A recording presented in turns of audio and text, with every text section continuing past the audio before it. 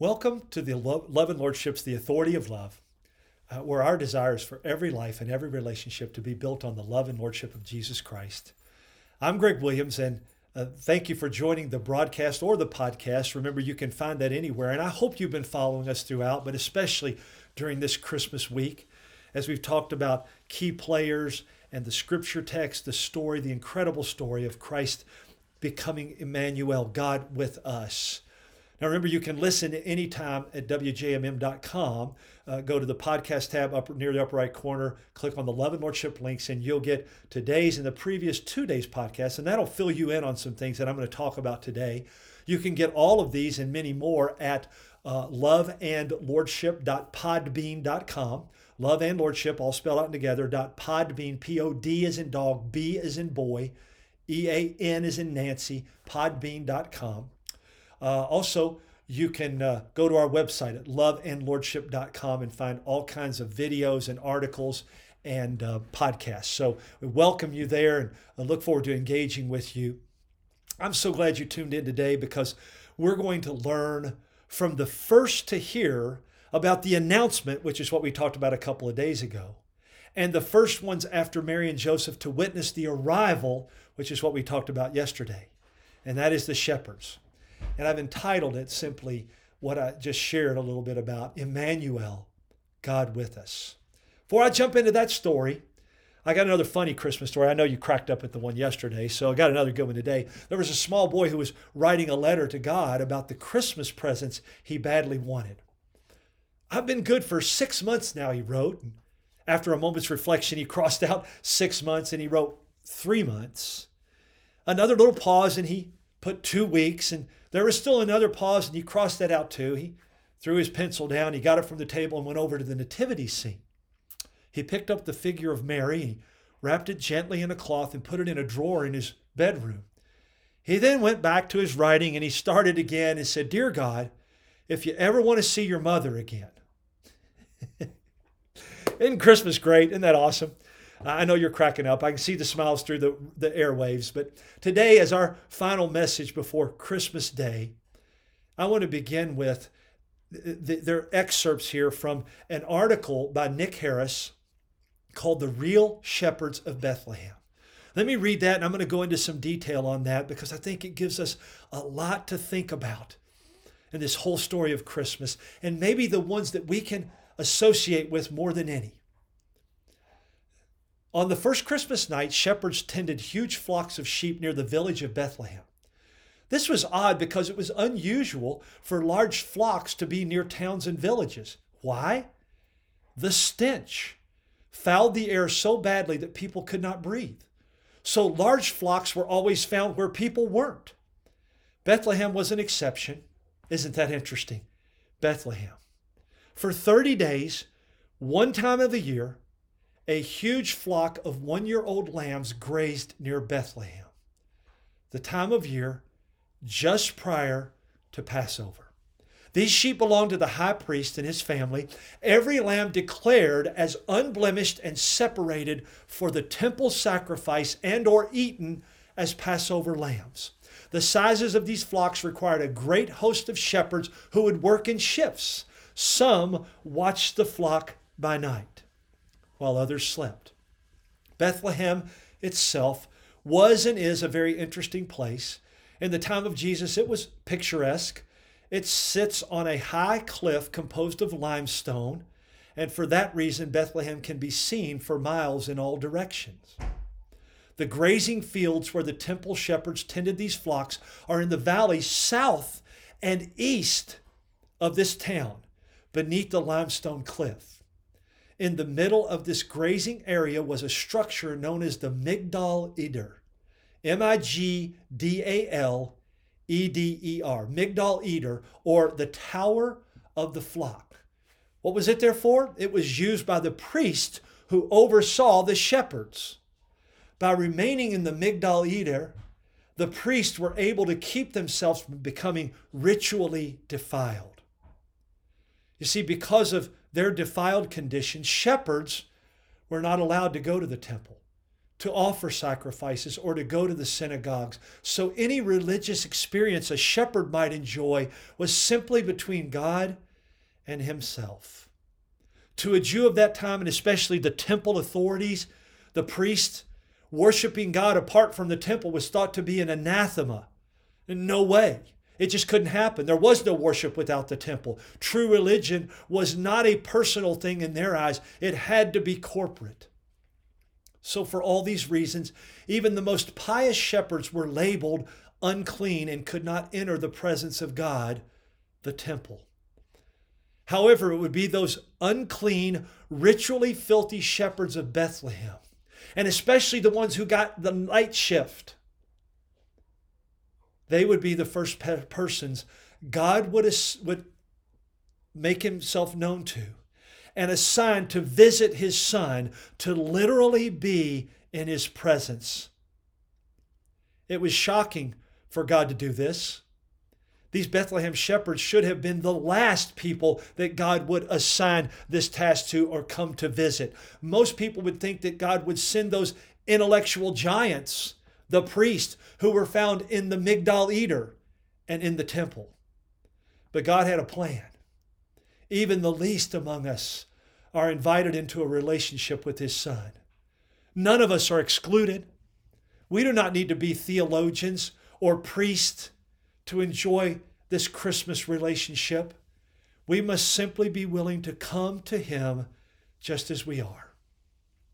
As you prepare for Christmas, the Christmas celebration, let me close with what I call the gospel according to the shepherds.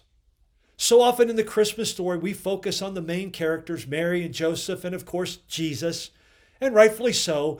But through the short account in Luke 2:8-20, here are 4 things we can learn from the shepherds that should make the top of our to-do list this and every Christmas. Keep in mind both who these shepherds were in the world's eye, in the priest's eyes, in the eyes of the temple leaders, and what they would have strongly understood regarding the perfect, unblemished Passover lamb. Here are the 4 lessons. Number 1, believe. Every step from the fields of Bethlehem, where they heard the message from the angels, to the manger stall was by faith. They hadn't seen him yet. They'd only heard. Number 2, obey.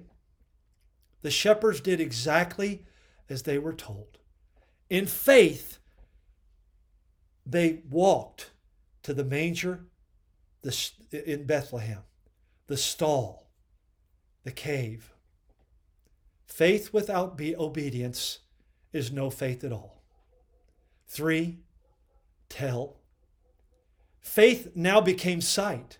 What would they do with what they had been entrusted with? When the shepherds arrived in Bethlehem and saw the child lying in the feed trough in swaddling clothes, they spread the word concerning what had been told them about this child who, by the angels of God, it was exactly as they'd been told. They weren't preachers or missionaries or priests. That didn't matter. They had heard and seen something that meant salvation for the entire world. And then number 4, don't miss this, experience it. The shepherds experienced the wonder and awe. The shepherds were overwhelmed at the angel's announcement. They experienced holy wonder. Why? Because they walked in faith. They were obedient. They got to then tell others. They fully experienced the holy wonder. And then in obedience, they told everyone they encountered. It was exactly everyone they saw in Bethlehem on their way back to the fields of Bethlehem, the stinky, stench-filled fields. They said, let me tell you what we heard and then what we saw and who's in that manger, in that stall, right there in Bethlehem. Let's go one step further. You see, there's another Christmas story of Emmanuel, God with us in Scripture. Stay with me here. Philippians 2:3-8 says it this way. Have this attitude in yourselves, which was also in Christ Jesus, who, although he existed in the form of God, did not regard equality with God a thing to be grasped, but emptied himself, taking the form of a bondservant and being made in the likeness of men, God in the flesh. Being found in fashion as a man, he humbled himself by becoming obedient to the point of death, even death on the cross. That's actually verses 5 through 8. Go back and read 3 and 4 as well. The last verse there, verse 8, says that Jesus was found in fashion as a man. That word fashion is the Greek word schema. This is extremely important, for this was precisely the same word that was used in ancient times to depict a king who exchanged his kingly garments for a brief period of time for the clothing of a beggar. The word humbled is the Greek word tapianao, and it means to be humble, to be lowly, and to be willing to stoop to any measure that is needed for the sake of another. Think of how much humility would be required of God to shed his glory in the form of his Son, lower himself to become like a member of his creation. Consider the greatness of God's love that drove him to divest himself of all the splendor and become a man. This is amazing to me, particularly when I think of how often the flesh recoils at the thought of being humble or preferring someone else above itself. Yet Jesus humbled himself and became obedient, not only to become flesh, but to lose and die in that flesh, to become obedient unto death, even death of the cross. The word obedient tells me this was not a pleasurable experience that Jesus looked forward to in anticipation. To humble himself to this extent required Jesus' deliberate obedience. This is the reality of the Christmas story. Nothing else matters if this didn't happen. John 1:1, in the beginning was the Word, and the Word was with God, and the Word was God. John 1:14, the Word became flesh, made his dwelling among us. We have seen his glory, the glory of the one and only Son who came from the Father, full of grace and truth. From the humble stable in Bethlehem to the humble heart of every man and woman who will accept him by faith through grace, that's Emmanuel. That's Christmas. You see, without Emmanuel, nothing else matters. If he's not Emmanuel, then Lord, shepherd, friend, brother, Savior, nothing else matters. God with us. He not only came to us, he became us so he could save us and we could be with him for eternity. Oh, he is forever King of kings and Lord of lords, but he could never have been our Savior and Lord had he not become a baby, become us, Emmanuel, God with us. Without Christmas, there is no Easter, no chance of salvation. If Christ doesn't put on flesh, doesn't become human, and give up his life as the perfect sacrifice and atonement for us, that's Christmas. That's the womb of a virgin, a filthy manger, swaddling cloths, hay and manure, cows and sheep and stench. That's God wrapped in our injured, dying, decaying flesh. Don't miss this. Everything else you hear this season, Savior, Lord, Shepherd, everything could only happen because he became Emmanuel, God with us. There is no love without humility and obedience in Jesus' life and example and in our life. Enjoy all of it because he came to us and he became us. We have every reason, even in the struggle, stress, and trials, to rejoice, to be at peace, to know joy and love, because love came down in Emmanuel, God in the flesh with us. Amidst all the activity, stop and treasure all these things. Ponder them in your heart. Engage in some holy wonder. Thanks for joining us. Thanks for your prayers. Thanks always to the Lord.